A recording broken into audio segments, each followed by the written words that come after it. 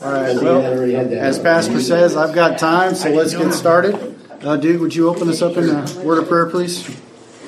Heavenly Father, thank you for this evening, and thank you for this day, and thank you for the word that you gave us through John this morning. Ask that you're with Brett, guide and direct. Give him the words to teach us more about your word. Lord, we just want you to be with Dana and Sandy as they're traveling. Keep them from harm's way. In Christ's name we pray. Amen. Amen. Amen. All right, so we've got a couple guests this evening. Would y'all like to introduce yourselves to us all? I'm Joseph, and this is Sharon. We're from Cottonwood. Welcome. We're happy to have you here. So this evening we're going to get started in Galatians 5, verses 16 to 21. And I'm going to do my best to cover everything we covered last year in this study up through the first part of the fruit of the Spirit, which is love. But before we get to that part, I'd like to talk about the work of the flesh, because I think that Paul is very poignant in pointing out kind of two sides to things here. And I think it's always important that we look at the contrast of things. As I've heard it said many times, half of knowing what something is knowing what it isn't. And I think before we get into the fruit of the Spirit, we should know, what the work of the flesh looks like, because that's the warning that's going on through this. So if we look at Galatians 5:16 to 21, it says, "This I say then, walk in the Spirit, and ye shall not fulfill the lust of the flesh. For the flesh lusteth against the Spirit, and the Spirit against the flesh. And these are contrary the one to the other, so that ye cannot do the things that ye would. But if ye be led of the Spirit, ye are not under the law. Now the works of the flesh are manifest, which are these: adultery, fornication, uncleanness, lasciviousness, idolatry, witchcraft, hatred, variance, emulations, wrath, strife, seditions, heresies, envyings, murders, drunkenness, revellings, and such like, of the which I tell you before, as I have also told you in time past, that they which do such things shall not inherit the kingdom of God." It's quite a list, I would say. Yeah, pretty thorough. Pretty thorough, yep. So, in verses 16 to 17, Paul is pointing out the incompatibility between the flesh and the Spirit. They are contrary to one another. When the unregenerate man meets the regenerated man, there is conflict. I think every believer experiences this struggle. For some, this struggle is with addictions and physical ailments. For others, it is with thoughts and emotions. And for others, it is a combination of all of these things. But for all of us, it is the struggle with the lust of the flesh, or sin. The Bible says this struggle goes on throughout our earthly lives. But the flesh is subdued as we mature as believers in Christ and yield our lives to the will of God by listening to the Holy Spirit living inside of us. These verses also show the power of both the flesh and the Spirit. And it is through this maturing process that the fruit of the Spirit is made manifest in the believer. You see, we are all going to be tempted in our earthly lives. Jesus was tempted by the devil. In Luke 4, verses 1 to 4, the Bible says, "And Jesus, being full of the Holy Ghost, returned from Jordan, and was led by the Spirit into the wilderness, being 40 days tempted of the devil. In those days he did eat nothing, and when they were ended, he afterward hungered. And the devil said unto him, If thou be the Son of God, command this stone that it be made bread. And Jesus answered him, saying, It is written, that man shall not live by bread alone, but by every word of God." I recently heard an illustration where a white dog represents the Spirit and a black dog represents the flesh. If you fed just the white dog and you didn't feed the black dog, which dog do you suppose would win when they got into a fight? The Word of God is our food. It is our sustenance. We need to ingest it daily to be able to resist the temptations of the world. This shows the importance of reading our Bible every day and spending time with God every day.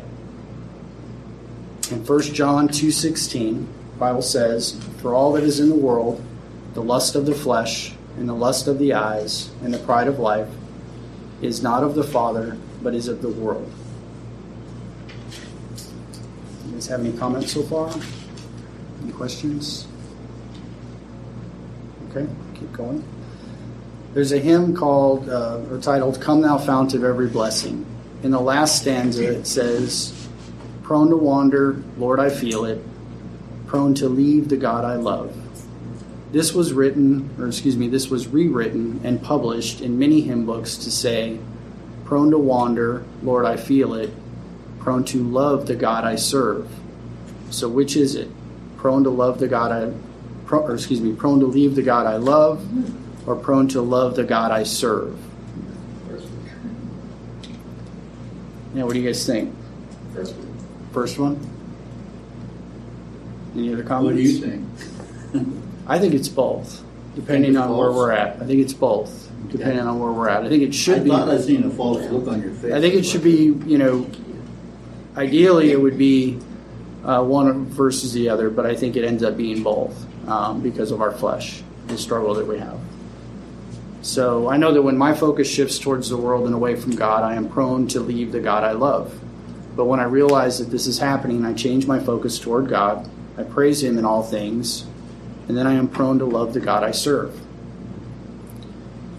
This shows the struggle between the old man versus the new man inside of me, and I think that every born-again believer experiences this as well. As born-again believers, we are made new in Christ. I'm sorry? Are you going to read the whole thing to us like this? It's my notes on things. Okay. Yeah. If you want to interject in the process, please let me know. Okay. As born-again believers, we are made new in Christ. At the beginning of our walk, we are as children, and there is a battle between the old man and the new man. As we grow in spirit, we are made stronger in the spirit. This process can take many different paths to achieve, and God knows which is best for each of us. Would somebody like to read verse 18? What chapter? Galatians 5, verse 18. But if you be led of the Spirit, ye are not under the law. Just 18? Mm-hmm. Yep. So the Holy Spirit of God guides and directs us to a higher plane. This plane is far above the law and not under it. But this is not something that we are never tempted with again. As long as we are living within our earthly flesh, we will have an ongoing battle to die to our flesh daily. We see many examples of this in the Bible. And I think most born-again believers can recall times in our lives when we have wrestled with the old man versus the new man and experienced the result of yielding to the new man because of the guidance of the Holy Spirit. Let's take a look at some verses that prove that out. Let's take a look at John 16, verse 13.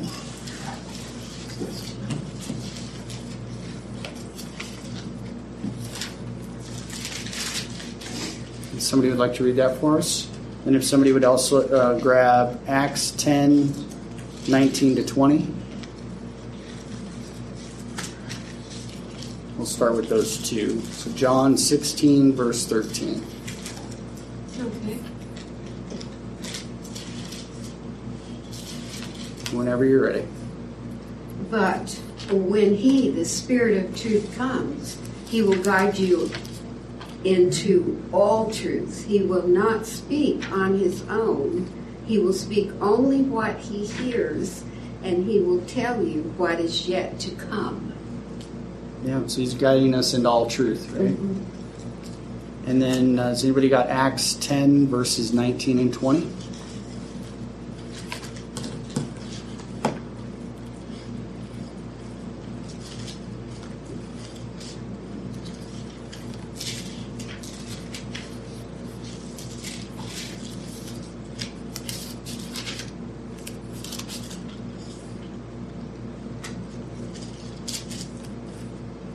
You can go ahead and read it when you've got it. Whoever's got it. 19 and 20? Yes, sir.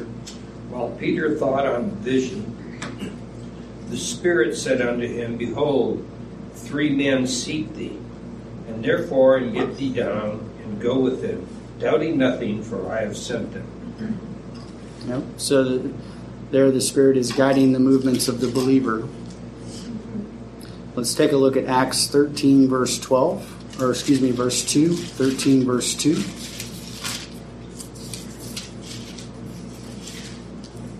Acts.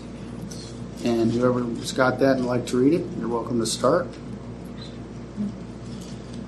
As they ministered to the Lord and fasted, the Holy Ghost said, Separate me, Barnabas and Saul, from the work whereunto I have called them. Yep. So here we see the Holy Spirit directing in the selection of Christian leadership. Okay. And then Acts 16, verse 6.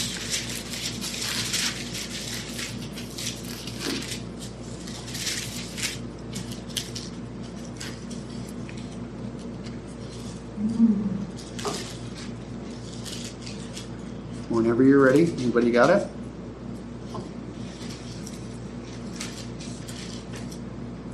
I don't know. Now when they had gone throughout, what's that word? Phrygia. Phrygia Uh-huh. and the region of Galatia, and were forbidden of the Holy Ghost to preach the word in Asia. Right. So there we've got the Holy Ghost helping to choose the field of operation. And then Romans 8, verse 14. Let's take a look at that.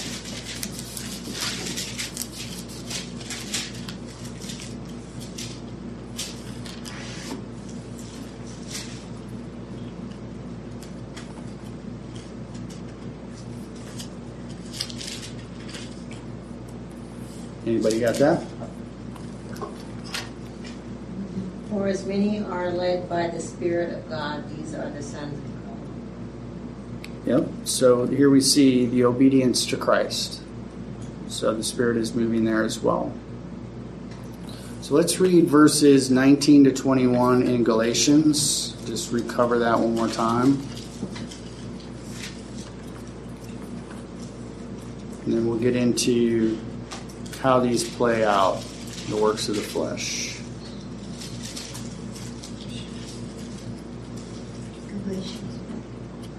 Galatians 5. 5, Mhm. 19? 19 to 21. Okay.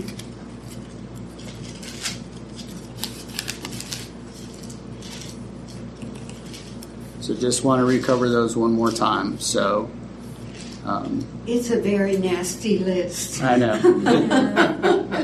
Would you like me to read it? Yeah. Yes, Okay. please do.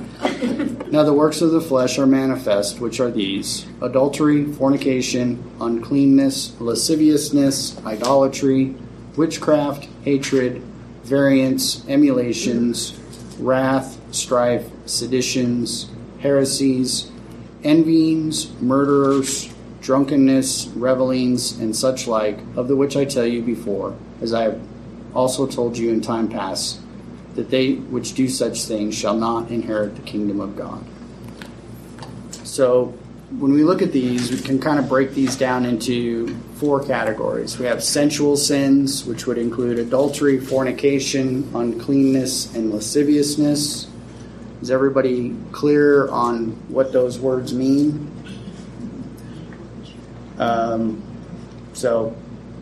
All right, so I'll go over it. Adultery, that is, in many cases, we find that is actually omitted from modern translations, but it is included in the King James Version. Fornication, which includes prostitution. Uncleanness is impurity and sexual sins, including pornography. Lasciviousness is brutality and sadism. And we see this abounding today. The second category in this list is religious sins, which would be idolatry, like the worship of idols, which includes money and everything that takes the place of God. Witchcraft, also known as pharmakia, which is drugs, and drugs are used in all heathen religions. Hatred, otherwise known as enmity. Variances, is also looked at as strife, contentions, and quarrels. What was that? Strife, contentions, and quarrels. And that would be variances. The third category is social sins, which you have emulations, which is like rivalries and jealousy, wrath or a hot temper. Strife would be factions and cliques that can hurt the cause of Christ. Seditions or divisions, heresies like parties or sects, envyings, which is basically like jealousy as well, I think. Murders. We do find murders is omitted from most modern translations as well. The fourth category is personal sins, which is drunkenness and revelings. Revelings is like gluttony and wantonness. So the end of verse 21 says, "They which do such things shall not inherit the kingdom of God." Here we see the point that Paul is driving at, inheriting the kingdom of God. What does this mean? What do you guys think it means to inherit the kingdom of God? Having got peace and joy. Yeah. And I think what he's saying in that last of that verse is, if this is your lifestyle, he's not saying that if you are tempted. I was reading from Dr. Spurgeon this week, and Charles Spurgeon, and he said, remember, and it really is true, that when we are tempted, that's from Satan. That's not from God. Right. God does not tempt. Yes, right. But when we are tested, God uses testing to draw us into more maturity with Him and allowing the Holy Spirit to lead us away from all those things. right? And he went on to say, don't feel bad about being tempted. Satan's gonna try. That's a paraphrase of mine. But God will give us what we need through the Holy Spirit. If we were never tempted, would we ever mature in Right. this life? Right. You know, it was just, it fits right in with those words. But I think in 21 he means, if you make this your lifestyle, you are not part of the kingdom of God. I think that's good. Yeah, thank you. Anyway, sorry. No, I think it's good. It's great. Appreciate Well, went that. on, but Spurgeon just hit it, you know. Yep. Don't think any temptations come.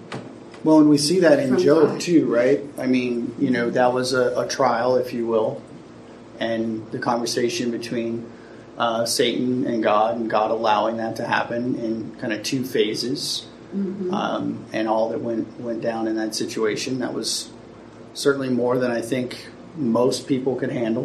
When we look around the world today, you know, we get pretty flustered over pretty simple things in comparison. Are you talking about Job? Is that what you said? In Okay. Job, yeah, for sure. And in the verse we read earlier, where you know, just how brazen Satan is, right? He tempts Jesus. I mean, you got to have some kind of gumption to be willing to do that, you know. And it wasn't like he didn't know who he was; he knew who he was, Yeah, you know. that's right.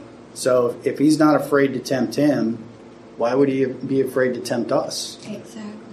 You know, but I think in today's world we see a lot of people that they're kind of flippant, if you will, in things, and they think, you know, I'm going to attack the devil, I'm going to run at the devil, I'm going to do this, I'm going to do that. I'm like, all right, well, you know, there might be a little more ground you need to cover before you go headlong into that.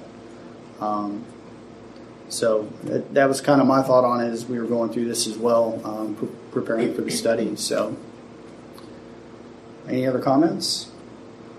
Well, we were born into a spiritual warfare, like it or not. Here we are in the middle of it. Yep. And I feel, as she said, when we succeed in resisting temptation, we're building up our spiritual muscles. Yep. And we're doing our push-ups so we can stand up against the enemy. Okay. And looking at this horrendous list of the works of the flesh, and you talk about the white dog and the black dog, but as we're going through this list, I can't help but notice that modern entertainment, I feel like each show of movies trying to top the other with how many of these they can put on the screen in front of folks. That's true. And I feel like the amount of time that one spends feeding that dog and looking at that compared to where we are here, is really going to have a say on our walk with the Lord. So if I want news, I'm not going to turn on the screen. I'm going to go to the good news, honestly. Yep. Yeah. Absolutely.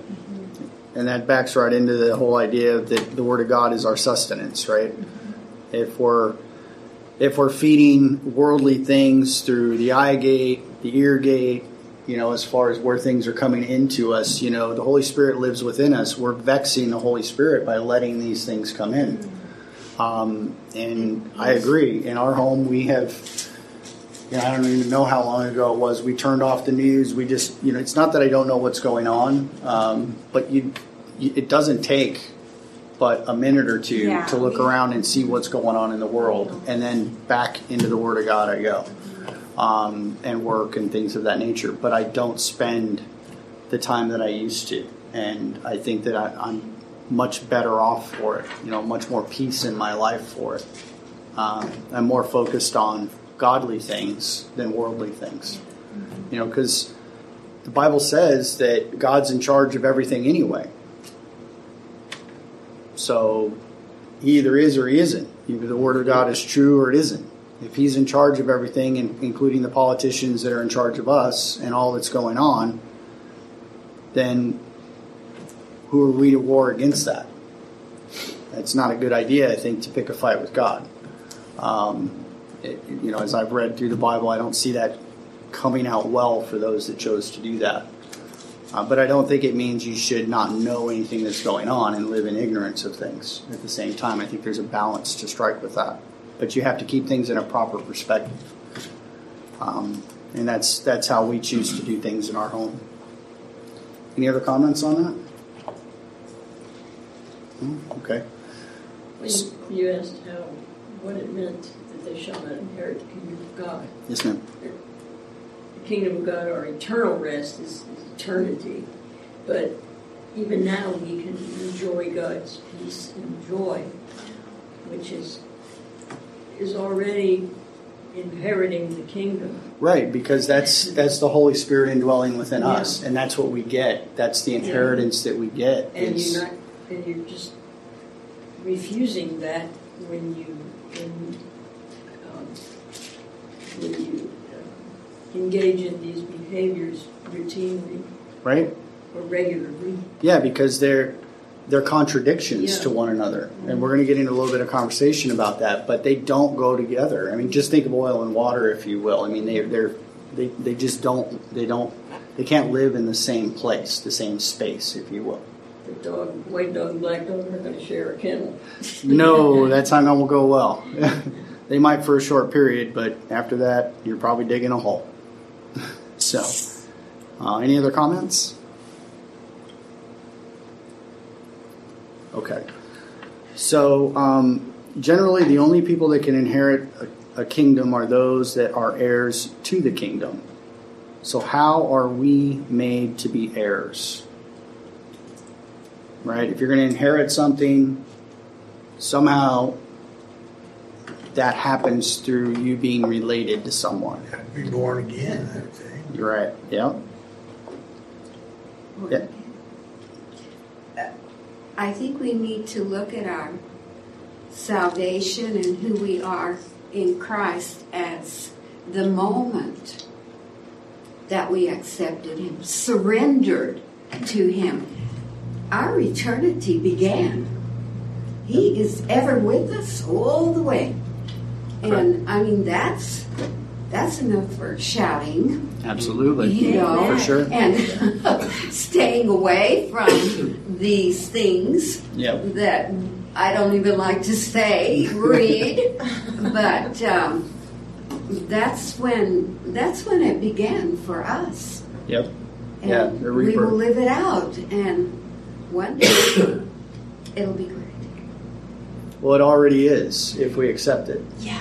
I mean, that's the thing, right? That's the love, joy, peace, the first three parts, if you will, of the fruit. We get all of that in that moment, and it grows over time, and it just becomes more and more to where it actually comes out of us, and that's the thing.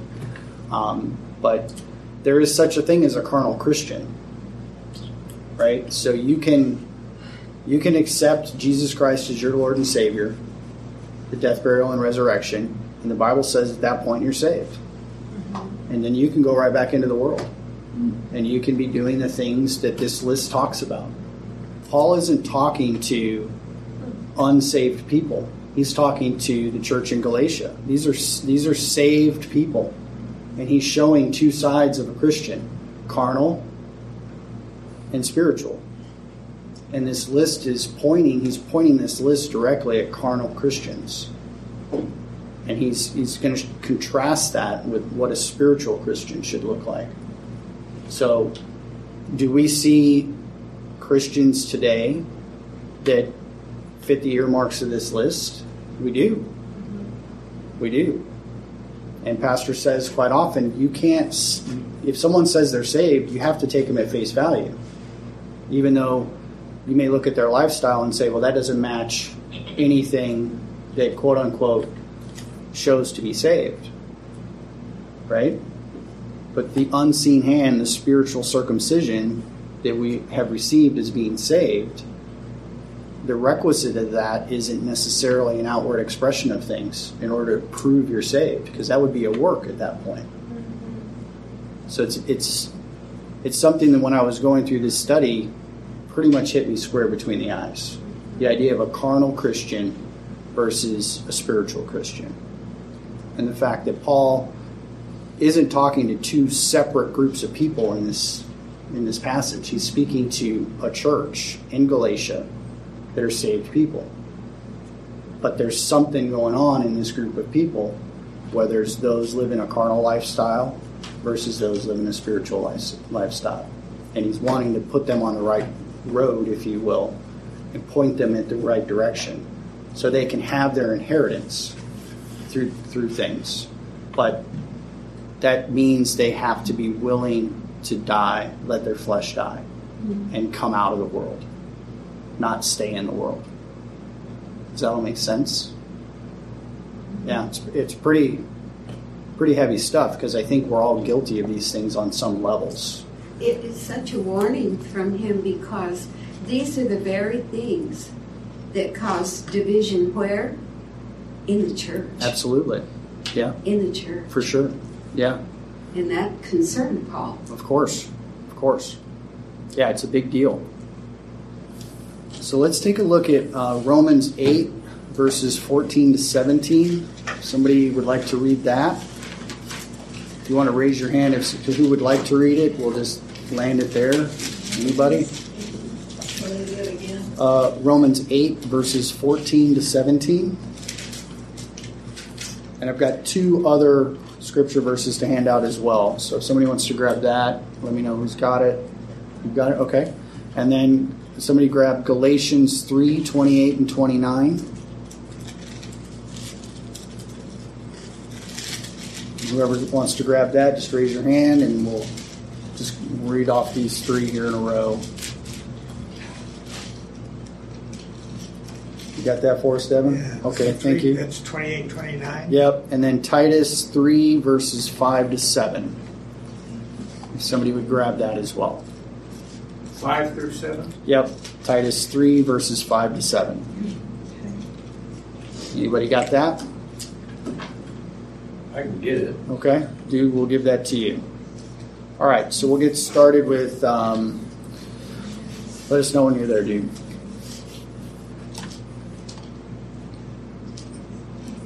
Gotta find it.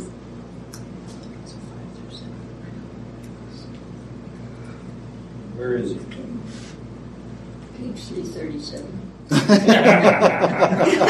That's good.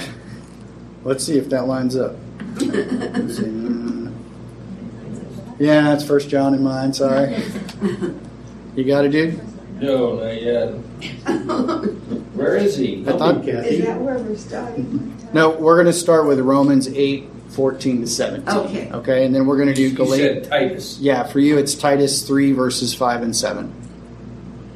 Where is he in relation to? It's not Hebrews. After 2 Timothy.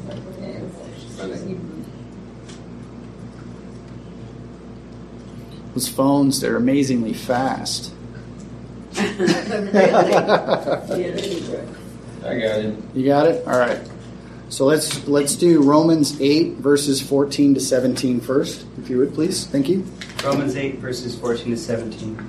For as many as are led by the Spirit of God, they are the sons of God. For ye have not received the spirit of bondage again to fear, but ye have received the spirit of adoption, whereby we cry, Abba, Father. The Spirit itself beareth witness with our spirit that we are the children of God. And if children, then heirs, heirs of God and joint heirs with Christ, if so be that we suffer with him, that we may be also glorified together. Yeah, what a wonderful thing to be joint heirs with Christ, right? So Galatians 3:28 to 29. Devin? There is neither Jew nor Greek, there is neither bond nor free, there is neither male nor female, for ye are all one in Christ Jesus. And if ye be Christ, then are ye Abraham's seed and heirs according to the promise. Yep. Amen.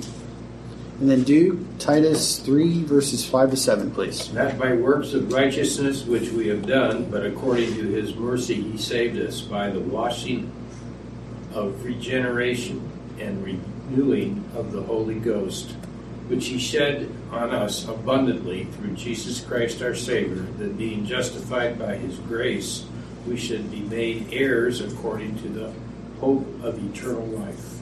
Amen. Yep. So Paul is also reminding them in the closing of verse 21 that this information about the works of the flesh is not new. In fact, he is reminding them that he has told them this before. And you can see this in 1 Corinthians 6, verses 9 to 11. If we want to look at that, we can. Otherwise, we can move along. Whatever you guys would like to do. Want to take a look at it? Yeah. I hear pages turning. Let's do it. 1 Corinthians 6. 1 Corinthians 6, verses 9 to 11. They probably don't have this in current modern versions. But for what it condemns. What do you mean? 1 Corinthians 9 to 11? 6, 9. Yeah, you want to read that for us? Do you not know that the unrighteous and the wrongdoers will not inherit or have any share in the kingdom of God? Do not be deceived, misled. Neither the impure and immoral, nor idolaters, nor adulterers, nor those who participate in homosexuality, that's why I said they probably don't have the new ones, nor cheats, swindlers, and thieves, nor greedy graspers, nor drunkards, nor foul-mouthed revilers and slanderers, nor extortioners and robbers will inherit or have any share in the kingdom of God. And such some of you were once, but you were washed clean, purified by a complete atonement for sin, and made free from the guilt of sin. And you were consecrated, set apart, hallowed, and you were justified, pronounced righteous by trust in the name of the Lord Jesus Christ and in the Holy Spirit of our God. Yeah.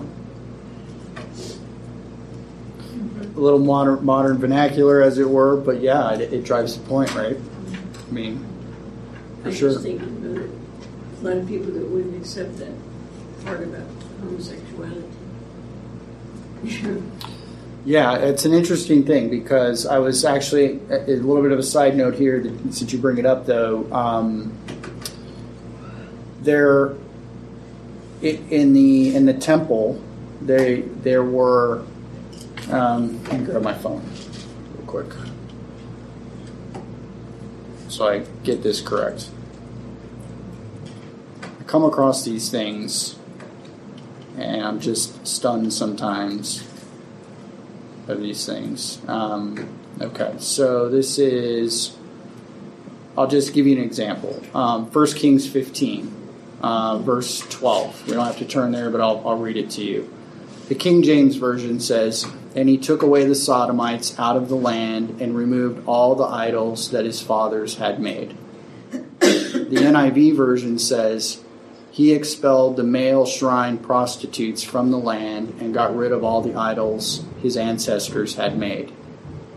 Sodomites versus male shrine prostitutes. These are the changes in the words. Sodomites is homosexuality.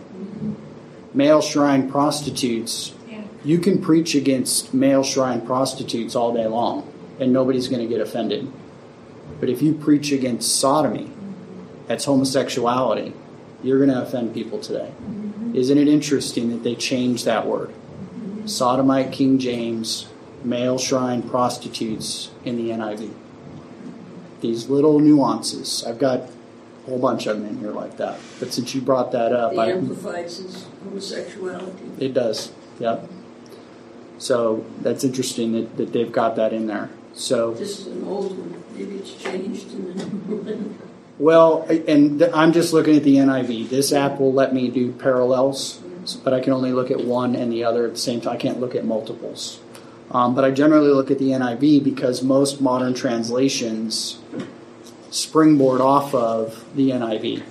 They use that as their foundational text that they then create new versions from. So I tend to look at the NIV to see what people are looking at while they're creating Which new was the versions. First Kings? It's It's a good test for the version. 1 Kings 15, and it's verse 12. Okay. And I've got some other ones. If you want to talk to me afterwards, I can show you some other ones that are like that as well. But it's an interesting thing in today's world, right, where we see them watering these words down, trying to soften things, and basically people, I mean, who wouldn't want male shrine prostitutes out of or temple prostitutes out? I mean, they would, right? I mean, that's like of course, it's a no-brainer. But sodomites in today's world, boy, that's going to offend a lot of people. And it's interesting they pull that out. So, little sidebar. Sorry for the rabbit trail, but thought I'd point that out. So, a believer's inheritance is the kingdom of God. Now, I happen to hold with the idea that the kingdom of God is a spiritual kingdom and refers primarily to believers in the church age. As believers in the church age, we have been put into this spiritual kingdom by our new birth. If we look at Colossians 1, verses 12 to 13, the Bible says, "Giving thanks unto the Father, which hath made us meet to be partakers of the inheritance of the saints in light, who hath delivered us from the power of darkness, and hath translated us into the kingdom of his dear Son." There's others that believe that the kingdom of God is the same as the kingdom of heaven. And you will see this in more modern translations as well, where they basically pick one or the other over the other, whereas in the King James you'll see a division between these two phrases. But I'll save this discussion for a later time. So let's continue by taking a look at some scripture about the kingdom of God. Who would like to grab Romans 14, verse 17?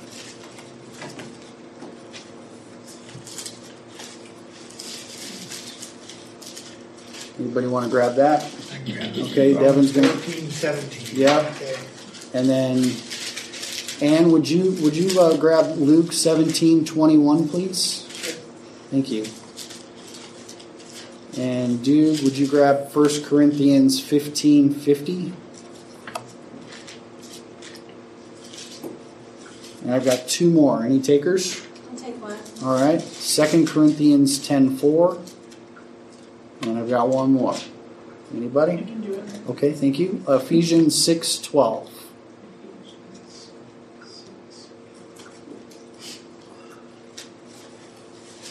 So once again, we're going to look at some scripture that talk about the kingdom of God in these scriptures, okay? You guys, everybody ready? Want me to go? Yeah, so Romans 14:17. I thought it was 15, 17. No, 14, I'm sorry. Just back one. Okay, 14, 17, that's right. For the kingdom of God is not meat and drink, but righteousness and peace and joy in the Holy Ghost. Mm-hmm. And then Luke 17:21. Who's got that? Is that you, Ann? Thank you. Neither shall they say, Lo, here, or Lo, there. For behold, the kingdom of God is within you. Mm-hmm. And then 1 Corinthians 15:50. Now this I say, brethren, that flesh and blood cannot inherit the kingdom of God, neither doth corruption inherit incorruption. And then 2 Corinthians 10:4. For the weapons of our warfare are not carnal, but mighty through God to the pulling down of strongholds. And then Ephesians 6:12, please. Ephesians 6:12. For our struggle is not against flesh and blood, but against the rulers, against the powers, against the world forces of this darkness, against the spiritual forces of wickedness in the heavenly places. Mm-hmm. So what do you guys think of that in regards to the kingdom of God? In regards to the kingdom of God, what do you guys think of those verses? You see how the Spirit is the point through all of that? Yeah. So Jesus speaks of the kingdom of God in John 3 when speaking with Nicodemus, who is the ruler of the Jews. And I'll go ahead and read that. So John 3, verses 3 to 7. Jesus answered and said unto him, Verily, verily, I say unto thee, except a man be born again, he cannot see the kingdom of God. Nicodemus saith unto him, How can a man be born when he is old? Can he enter the second time into his mother's womb and be born? Jesus answered, Verily, verily, I say unto thee, except a man be born of water and of the Spirit, he cannot enter into the kingdom of God. That which is born of the flesh is flesh, and that which is born of the Spirit is spirit. Marvel not that I said unto thee, Ye must be born again. So the phrase kingdom of heaven occurs 32 times and only in the book of Matthew, whereas the phrase kingdom of God occurs 69 times and is found in Matthew through John, so the books Matthew through John, the book of Acts, the book of Romans, 1 Corinthians, Galatians, and Colossians. Just a little side note on the phrasing there. So in Galatians 5:19 to 21, which is our list of work of the flesh, Paul was not teaching that a believer in Christ cannot do such things.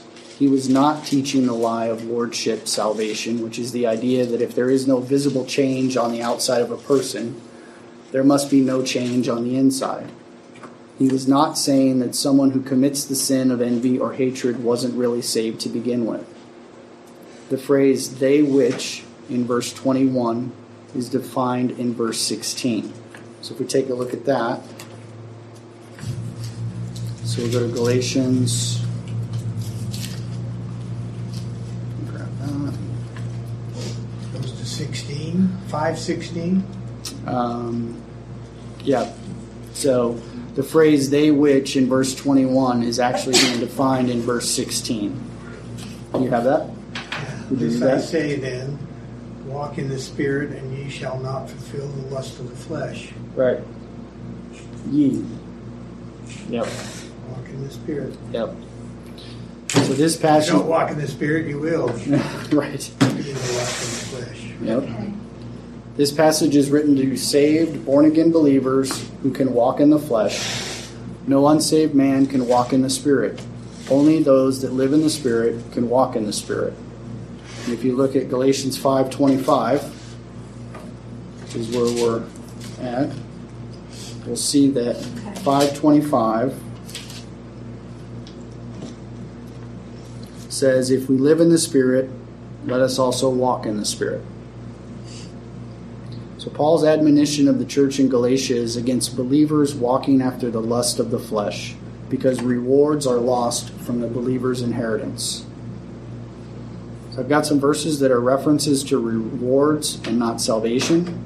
And I'll just go ahead and read through these since we're running a little short on time here. You might want to write these down. Romans 8, verse 17 says, "And if children, then heirs, heirs of God, and joint heirs with Christ, if so be that we suffer with him, that we may be also glorified together." 2 Timothy 2, verses 11 to 13 say, "It is a faithful saying, for if we be dead with him, we shall also live with him. If we suffer, we shall also reign with him. If we deny him, he also will deny us. If we believe not, yet he abideth faithful, he cannot deny himself." Colossians 3, verses 23 to 24 says, "And whatsoever ye do it heartily as to the Lord, and not unto men, knowing that the Lord ye shall receive the reward of the inheritance, for ye serve the Lord Christ." Ephesians 5:5 says, "For this ye know, that no whoremonger, nor unclean person, nor covetous man, who is an idolater, hath any inheritance in the kingdom of Christ and of God."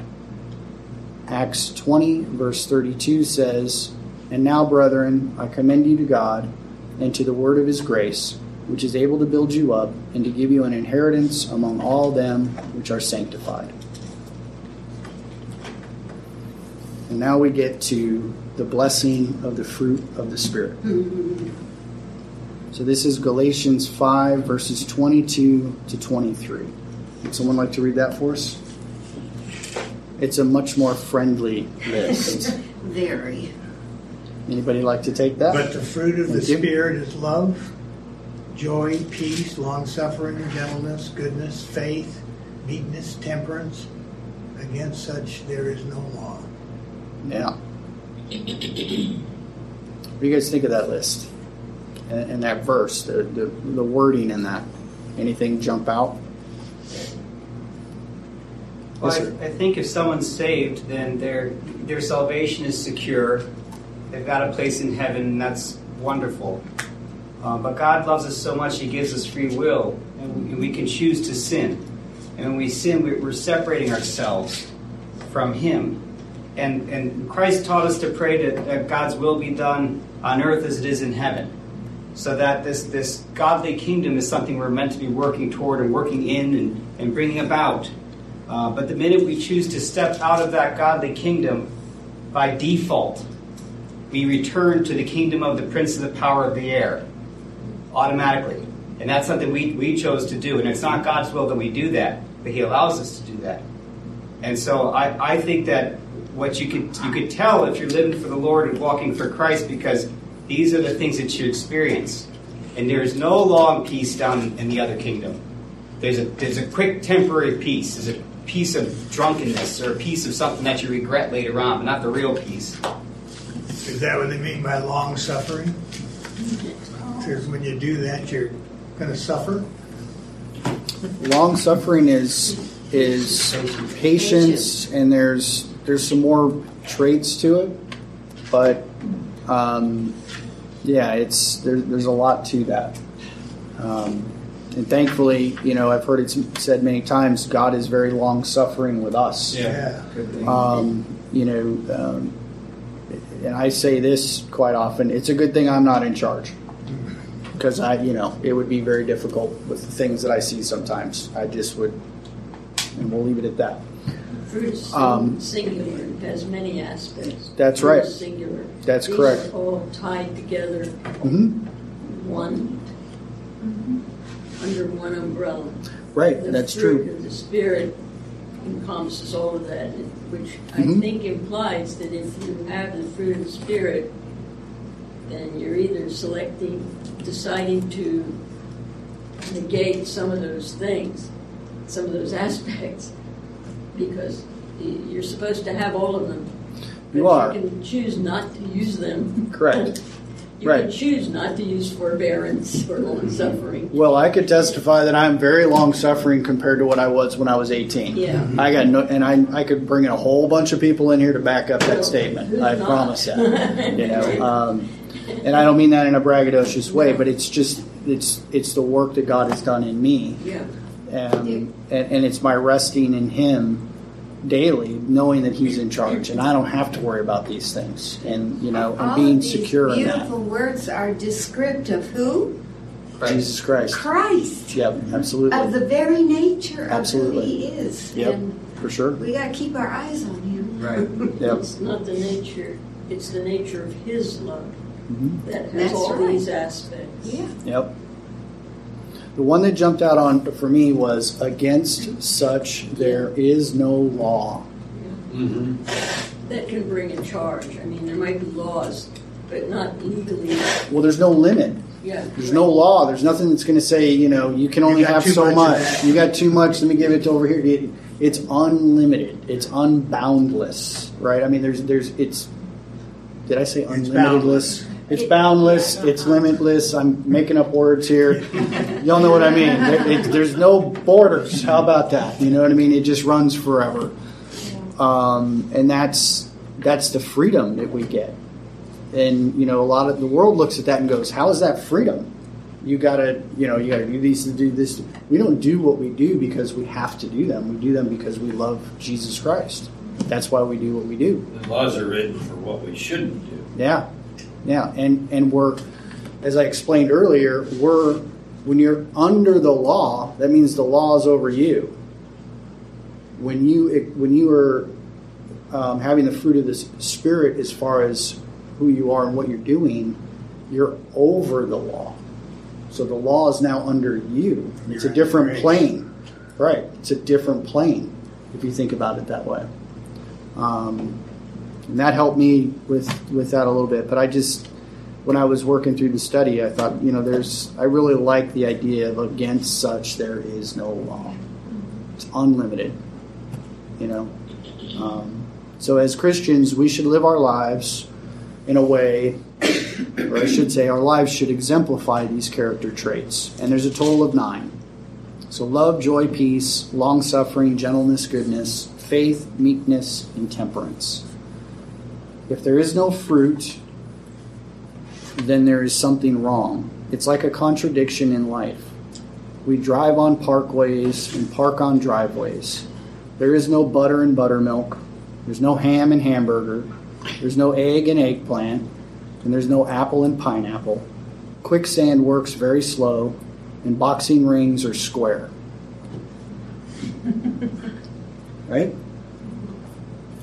But the Christian life should not be a contradiction. When someone sees us or interacts with us, they should not see a contradiction to these traits. But Paul is pointing out in these passages that there are 2 types of Christians, the carnal and spiritual, we talked about earlier. So let's look at 1 Corinthians 13:1.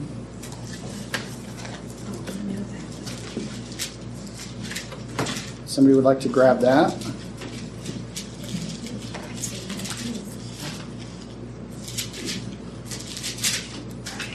(13:1). Yes, sir. Though I speak with the tongues of men and of angels. Oh, hang on a second. I think I have a wrong verse here. I'm sorry. That's the wrong verse. Let me see. I need to find the verse on this. Let me read you the verse. I've got the wrong chapter and verse here. And I, brethren, could not speak unto you as unto spiritual, but as unto carnal, even as unto babes in Christ. And I'll get a reference for you guys on that. I can look that up. So give me a second here.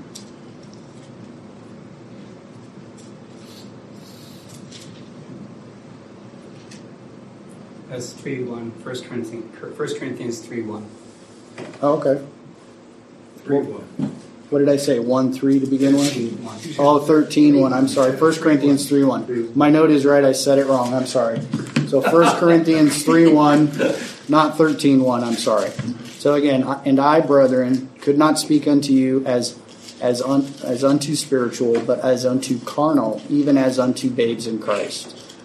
So a carnal Christian moves, acts, and is motivated by the works of the flesh. And we see that in Galatians 5:19 to 21. These are the works that we should avoid. A spiritual Christian crucifies the desires of his flesh and is led by the Spirit of God. So just like a bowl of wax fruit on a kitchen table, how many of you saw those My grandparents had them. I thought they were real when I was a kid until I bit into one, and I was like, that's terrible.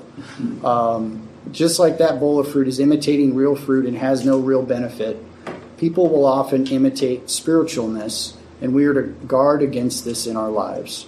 The purpose of the fruit of the Spirit is for the benefit of others. The fruit of the Spirit is produced in a relationship with the Holy Spirit. In the book of Galatians and Ephesians, we see that we are to walk in the Spirit, live in the Spirit, and to be filled in the Spirit. Galatians 5:16 says, "This I say then, walk in the Spirit, and ye shall not fulfill the lust of the flesh." Galatians 5:25 says, "If we live in the Spirit, let us also walk in the Spirit." Ephesians 5:18 says, "And be not drunk with wine, wherein is excess, but be filled with the Spirit." The fruit of the Spirit is not produced by our flesh. It is produced by the Holy Spirit. As believers, we must crucify our flesh with the affections and lusts.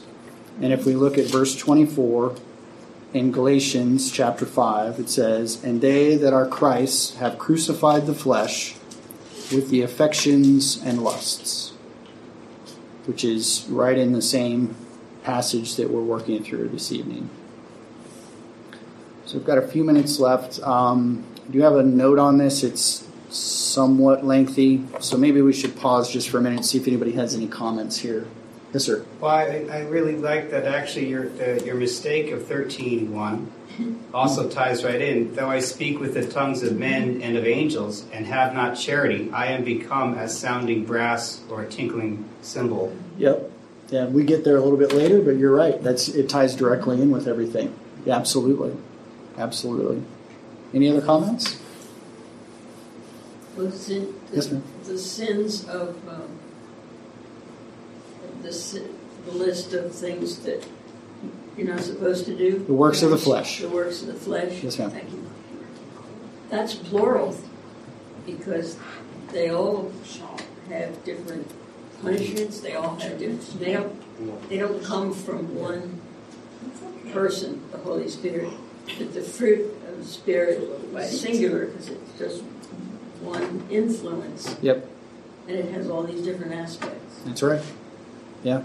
And they all turn out to be benefit as love for God and love for one another. Yeah.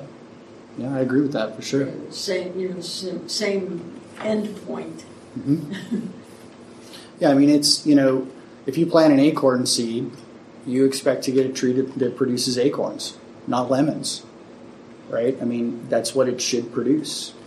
And we should be, as the seed has been planted in us, we should be producing the fruit that reflects Jesus Christ in our life. That's completely logical in that respect. And I love how the Bible uses pruning and different things of that nature. I do gardening. It's not a big garden, but still, if you've ever had a garden of any kind, it takes work. It doesn't matter how big it is. Obviously, the bigger the garden, usually the more the work, but nonetheless, the wheat and the tares and, that kind of these different analogies of pruning and all these things that need to happen in order to bring forth things, it's really important. And we're going to read some scripture that talks about that as well as we get a little bit further into things. But I think that's a really important thing to keep in mind, that we should bear fruit after the seed that is planted in us and not the world.